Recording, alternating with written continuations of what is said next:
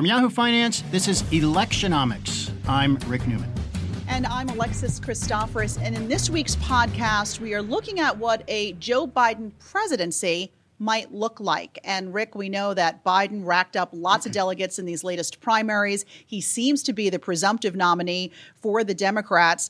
I guess given the backdrop we have right now with the way Wall Street's behaving, do you think that Biden, first off, would be better for the markets than, say, Sanders or even Trump? Well, he'd certainly be better for markets than Sanders. And you're right, we have had just an amazing turnaround here in the last couple of weeks of voting. All the political analysts I'm following, they're all saying we've never seen such an abrupt turnaround in a primary election season. We've seen surprises. Trump winning the Republican nomination in 2016 was a surprise, but that went till fairly late in the game. Biden's campaign was all but dead, and now he's just streaking to the win. So Bernie Sanders is not out yet. There is still a very, very narrow pathway to him getting enough delegates to get the nomination. But the Biden campaign would basically have to collapse at this point. So my best guess is we're going to have Bernie Sanders around for at least a couple more weeks. I don't think I could be proven wrong. So you think there's going to be a debate? You think Biden and Sanders get a chance to debate? I do, and I think that's one of the reasons Bernie Sanders will stay in. I think we have two more scheduled debates. I think he wants. He's a better debater than Biden. He is. And, it's a national audience. Politicians above all things are basically egomaniacs, and I would include both Biden and Sanders in that. And I think he wants to be able to talk to the nation.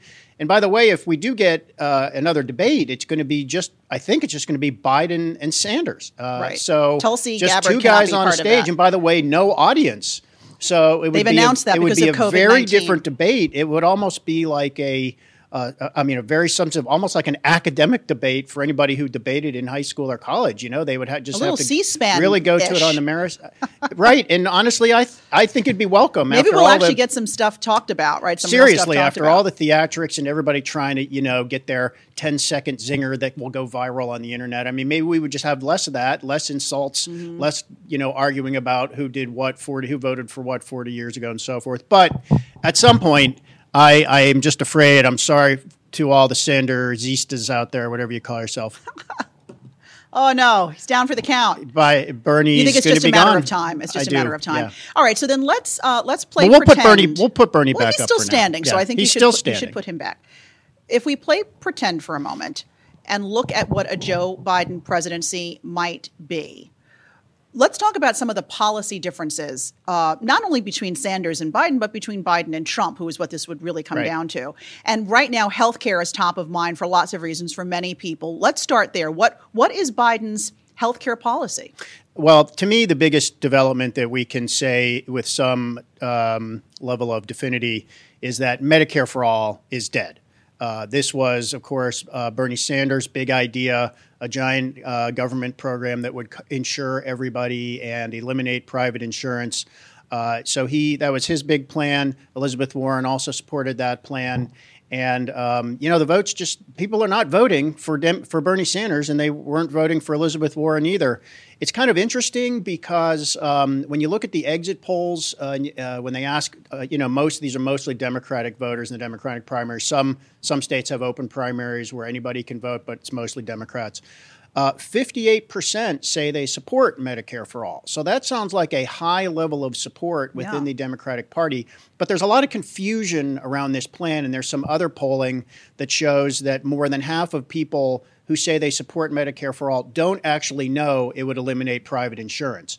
So I think what Democratic voters are saying is we want repairs to the health insurance system and to the health care system. Everybody knows what the problem is. There's no secret here. Healthcare is just too expensive, even for people who do have insurance. So, this is a big deal now that we're talking about coronavirus testing. Who's going to pay for it? Right. So we now have the government saying, well, insurance companies are going to pay for it. But what about people who don't have insurance? How do they get tested if they have it? Who's going to pay for that? It's a big mess, and it nicely illustrates a big problem that we have with the healthcare system, even in normal times. So Joe Biden does not support Medicare for all. He does not want a huge government program, but he does support a new public option that would be like Medicare, but would leave private insurance in place. So if you have private insurance, the way we do, we're covered by Verizon because we work for a big company. That would remain. So does he want to keep Obamacare, which he was part of, right, putting that together? He wants to keep that intact and then add sort of addendums onto that? Yeah, it's a little complicated how this might actually work. And if under certain types of a public option, you really wouldn't need Obamacare anymore because what the Affordable Care Act, aka Obamacare, I mean, that did a lot of different things, but one of the things that did was provided subsidies for people to buy insurance in the private market. They did try back then. That was 2010. I mean, there was an effort to actually establish a public option. It's not a new idea. Mm-hmm. The idea being it could either be part of Medicare, so you could buy into Medicare, and this would not be free, by the way. Medicare is not free, but you would pay anybody who enrolled in this public option, whatever it is, you would pay premiums that would basically be enough to cover the costs. The idea is this would, by being a large government program with a lot of people in it and also no profit motive, that it would just be cheaper, more affordable for people, including people who are sick. And people in that age bracket from that crucial age bracket from, let's say, 50 to 65 before you qualify for Medicare. So anyway, Biden has said, look, I was there to establish the Affordable Care Act. I want to leave that in place, fix some things that are wrong with the Affordable Care Act. And there are some things wrong with it. And but at the same time, one of the biggest problems with the Affordable Care Act is families who don't qualify for subsidies. So it's based on a multiple of the poverty level income, so it changes every year. Okay. But right now, for a family of four, if you make more than it's around $100,000, you just don't get any subsidies. Zero. You get no subsidies. And if you are an independent contractor or you run your own business or you work from home or something like that, and you're not covered by a big employer, you have a very hard time getting. That's a hardship for sure. It is. I mean, I've interviewed a lot of people in this bracket. It's only probably a couple of million people, but it's a lot of hardship for those people. And I mean, they pay insurance premiums easily of $25,000, $30,000 a year, and sometimes that's bare bones. Mm-hmm. And then there could be a $5,000 or $10,000 deductible on top of that. Wow. You're talking about. So these are people who they earn too much money to qualify for subsidies, yet they could be paying a third of their household income for health, just for insurance. Right. I mean, that's crazy. That is a giant problem, and it's appalling that Congress hasn't done anything to fix that. So as with many things, many ideas for how to fix that. There's no shortage of ideas. There's just a shortage of votes in Congress and some path forward. So anyway, Biden wants to, fix those problems with the ACA and at the same time build this other public option. Now, those ideas are in conflict. Because one would sort of compete with the other. And you might say, well, if you're going to build a public option, you really don't need a lot of the things under Obamacare. So it's possible Obamacare could morph into a public option. And we should not pretend that this would be politically easy, even though it's not Medicare for all. And it would be not nearly as drastic as what Bernie Sanders wants. It'd still be really hard to get put into place. And it would probably require Democratic control of both the House and the Senate. But, one of the things that as we now sort of start looking toward the general election, it's not out of the question that Democrats could take control of the Senate. It really, we're hearing that more and more now. The coronavirus is a huge wild card. By my estimation and that of many others, President Trump is really doing a poor job of leading on the coronavirus. We're getting conflicting messages out of the administration. We may end up doing another podcast on that at some point. Oh, I think it deserves it. I mean, just real recently, opening for Democrats. President Trump himself is calling for a payroll tax cut to last through the election. I don't know what you read into that, but it sort of seems almost like a desperate last-ditch effort as he now sees more clearly who his opponent's going to be in the general election. Yeah. He's trying to pull out all the stops, but for him, it may be too little too late. We're going to know a lot more as the virus continues to play out and in the months ahead. We'll talk about that another time, but I will make a prediction. I don't think Congress is going to pass. That's something Congress would have to pass into law. I don't think Congress is going to pass a payroll tax cut. All right, they better start passing something, though, because we're going to need some help. Europe is far ahead of us in this Congress area. Congress has already passed that $8 billion bill to help to provide resources for whatever is needed just to deal immediately with this virus, new testing kits and stuff like that. But they're So talking more about is coming. extended Right. paid leave, Right. the IRS perhaps extending when we have to pay our tax bill. So more to come on that. Can I just wrap up on to go back to what we were talking about On healthcare? healthcare, You said, what about the differences between Trump and Biden? And I did not abide by your advice. I was talking about the differences between Biden and Sanders. But the difference between Biden and Trump on healthcare, so we know Biden favors some reforms that I think are going to be generally popular with all voters. Mm-hmm. And Trump, of course, Trump is still trying to repeal the Affordable Care Act. Now, he's not campaigning on that anymore, but we've talked about this before. The Trump administration is a party to a lawsuit that is literally trying to kill the entire ACA in court.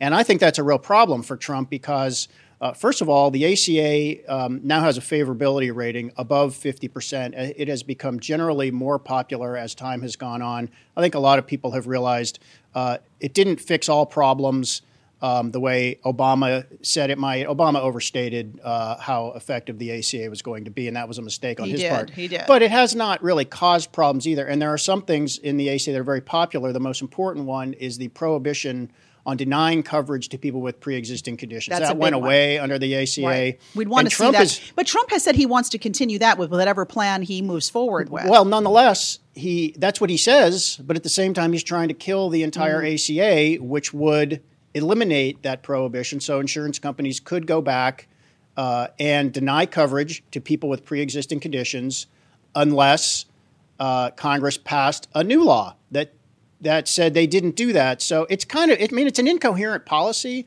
So Trump favors something that's in the law, but he wants to repeal the law and then separately go back and pass the same thing that's in the law, which the Republicans couldn't do when they controlled Congress. It's a totally incoherent policy. And if the Biden campaign is sharp, I think they'll be able to really exploit that. I don't know if they will, but speaking they could. Of incoherent, whether it's true or not, things are trending all over the place and on Twitter about Biden's cognitive health.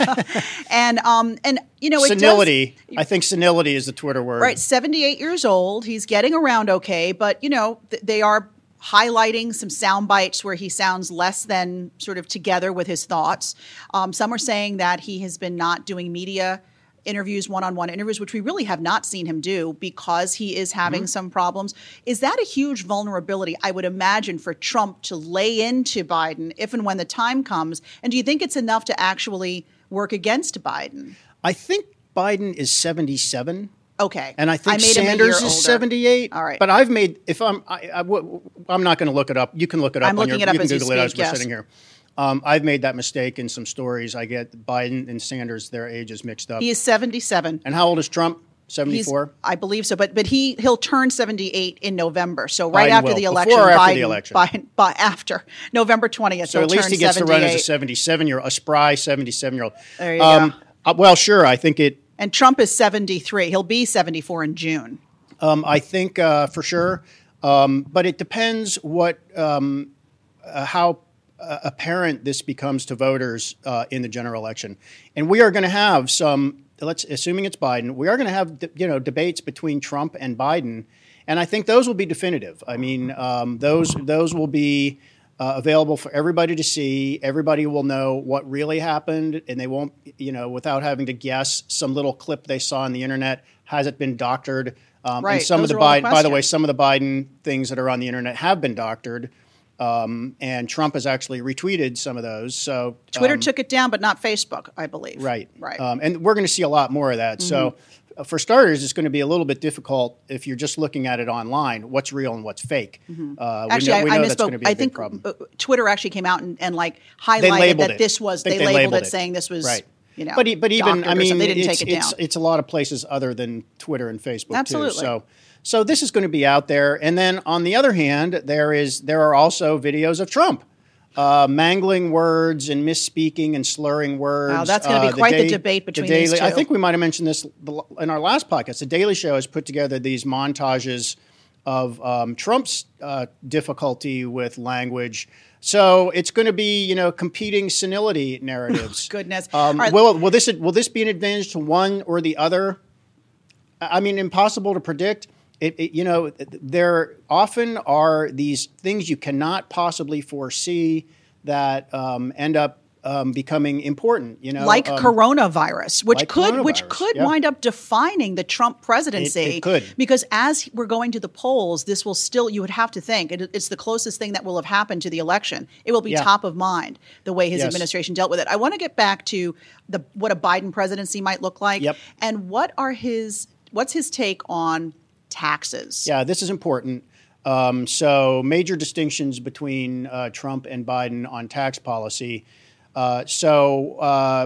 Trump basically at this point, he's basically campaigning on his record. I don't think he has floated this idea of another middle class, even before coronavirus. He was saying, I don't think there's really a realistic chance that would happen before the election. And then if Trump were to win re-election, I don't know why he would press for another tax cut, because he just got a big tax cut in 2017. So Trump is basically the status quo candidate at this point. Keep America great. To my mind, that's his new slogan. To my mind, that is basically just let's just continue with the Trump policies. But here's what Biden would do differently. So Biden, first of all, wants to raise the corporate income tax rate back, not all the way back to 35% where it was before Trump cut it, but to 28%. So the Trump tax cut in 2017 cut it from 35% to 21%. Biden is saying, let's put that back to 28%. Interestingly, people don't remember this, but Obama, in his budgets, when Biden was the vice president, he also favored a reduction, which would have been from 35 to 28% in the corporate tax rate then, but only if you close a lot of corporate loopholes. So for Biden to say, his starting point is a 28% corporate tax rate, I think you could see this. It would require Democrats to control both houses, but I think you could see middle ground settling on 25% corporate tax rate. I think you can ask how would markets react to that. I mean, we had a bull market rally during the Obama years when the corporate tax rate was 35%, and it continued when the corporate tax rate got cut to 21%. So other things remaining equal, would 25% make a difference? I don't think it would make that much of a difference. But probably right. Anyway, some of the other things he wants to do, he would restore basically the top two tax rates back to the Obama levels. So Trump, the 2017 tax cut, also lowered tax rates for everybody. But many Democrats say the wealthy didn't need a tax cut, fine to lower for middle class, but it was a mistake to lower for the wealthy. So he would basically go back to the old tax rates. It's mostly for incomes above 400,000 people. That's, that's a top 1 or 2%, something like that. He would make big changes in the estate tax. And it gets a little complicated, but that would basically go up on people who have large estates. And then another big change is for people who earn above $1 million. He would change the capital gains tax, and he would say, if you are making $1 million or more in capital gains, we're going to tax that the same as income at your tax bracket. That would actually be a very large change for people in that bracket, because for long-term I hope I get my numbers right here, but for long-term capital gains, the tax rate is 15%, which is low. Right. The highest tax bracket right now for labor income is 37%. So that's a huge that'd jump. be a big change to go from being taxed at 15% all the way up to 37%. And the last thing you want to do is unincentivize people to invest. I don't know if that would be a deciding factor, but so you asked the question: would you actually disincentivize people to invest? And I mean, you have to weigh that against the fact that we're running $1 trillion deficits every year or more. So somebody is undertaxed in America, because we should not have $1 trillion deficits. That's the gap between what the government takes in and what it spends. So either somebody maybe is simply the undertaxed, government's spending too much, or they overspend, or that's right. So something's wrong. Something's wrong there, and this is what elections determine: is how do these levels of spending and taxation get set, and they do vary under different administrations and under different parties. Mm-hmm. So what you would see under Biden is an effort to raise more government revenue and he would spend it on things we've been talking about. I mean, the public option, the healthcare public option, it could be self-funding, but it probably would require some additional revenue. And again, people would pay, that would not be free to join the public option. You'd pay premiums for that. But other things to do to fix Obamacare that we were talking about before, that would take a little bit of money, so he'd need money for that. Biden, I probably will not be the first person like saying Obama when I mean Biden. No, Biden did that himself. He called himself Biden recently. So just some other things. So Biden does have a significant climate plan. Yeah, and I'd imagine the gap between him and Trump is pretty wide there in terms of climate change. Yeah, the gap between Trump and everybody is pretty wide on climate because, I mean, I've said to some, including when I interviewed Bill Weld, who is still running for president, for president as a Republican. I said, well, what's your climate plan compared? President Trump doesn't really have a climate plan. He said, no, President Trump does have a climate plan. It's to invest even more in fossil fuels. And we're actually hearing that as part of possible coronavirus response stimulus plan is tax breaks for oil and gas drillers. Right. I don't think that has a chance. But anyway, so Trump obviously very pro fossil fuel. And another thing Trump has done, not just tax breaks for that industry, but regulatory rollbacks. So that is one place where we've seen a lot of regulatory rollbacks. And you think that would go away if Biden were to become president? Absolutely. Anyway, so he does have a climate plan. I mean, I haven't mastered every detail of the climate plan. It's not the Green New Deal. He's not nearly as aggressive as that. And again, that's Bernie Sanders. Bernie Sanders is the Green New Deal. One of the reasons I think Bernie Sanders is losing. But Biden's climate plan is a net zero emissions economy by 2050, 2050. So 30 years from now. It sounds like a long way in the future, but that would be very hard to do. That would take tons of further investment. It seems super aggressive. It is very aggressive, but I mean, we have to do something. Sure. You have to set some target. He'd put us back in the Paris Agreement, I would imagine. He would put us, all the Democrats have said they would rejoin the Paris Climate Agreement on day one. I'm not sure that would make a lot of difference. I mean, it helps to be part of this group. That's about having discussions about things to do. It's not non-binding. And then Biden also favors a carbon tax, which economists like. I mean, all the leading economists think a carbon tax is a good way to deal with climate change and force reductions in the burning of fossil fuels. We've talked about that a little bit before, but the basic idea is you set a schedule that everybody can see where you're going to impose a new tax on carbon, and you basically do it at the industrial level, but it will get passed on to consumers.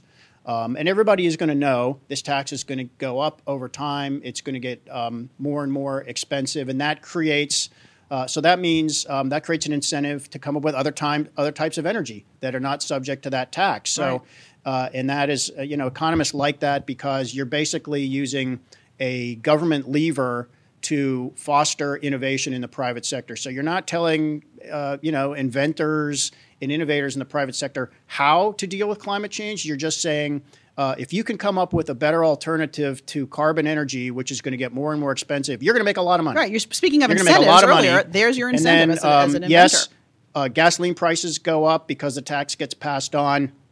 If you heat your home with fuel or natural gas, yes, your costs go up. But you can also rebate. You can also do a rebate for consumers to try to make it basically revenue neutral. Is this what Biden is proposing? I don't something like that. So I don't know all the details of the Biden's carbon tax idea, but that is the general idea. Okay. I mean, this is actually kind of a mainstream idea. I mean, economists have been talking about this for a long time. Mm-hmm. Economists, and by the way, Ben Bernanke, former Fed chair, supports this.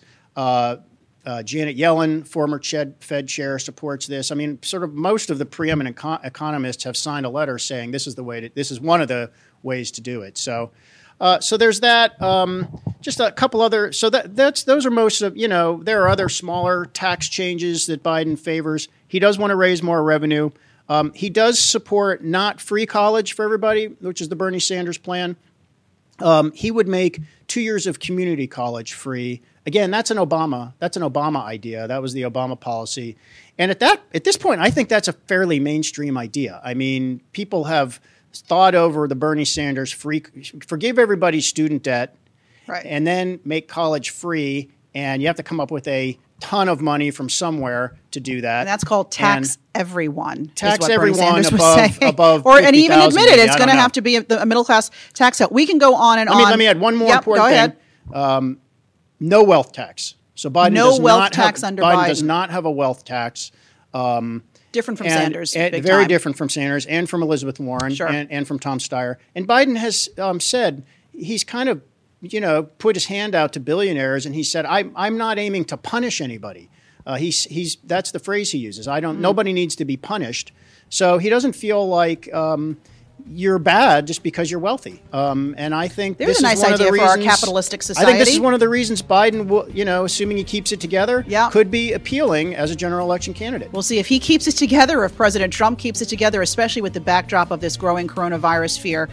That's going to do it for this week, everybody. Thanks so much for listening and for watching. Be sure to follow me at Alexis TV News. And me at Rick J. Newman. And be nice.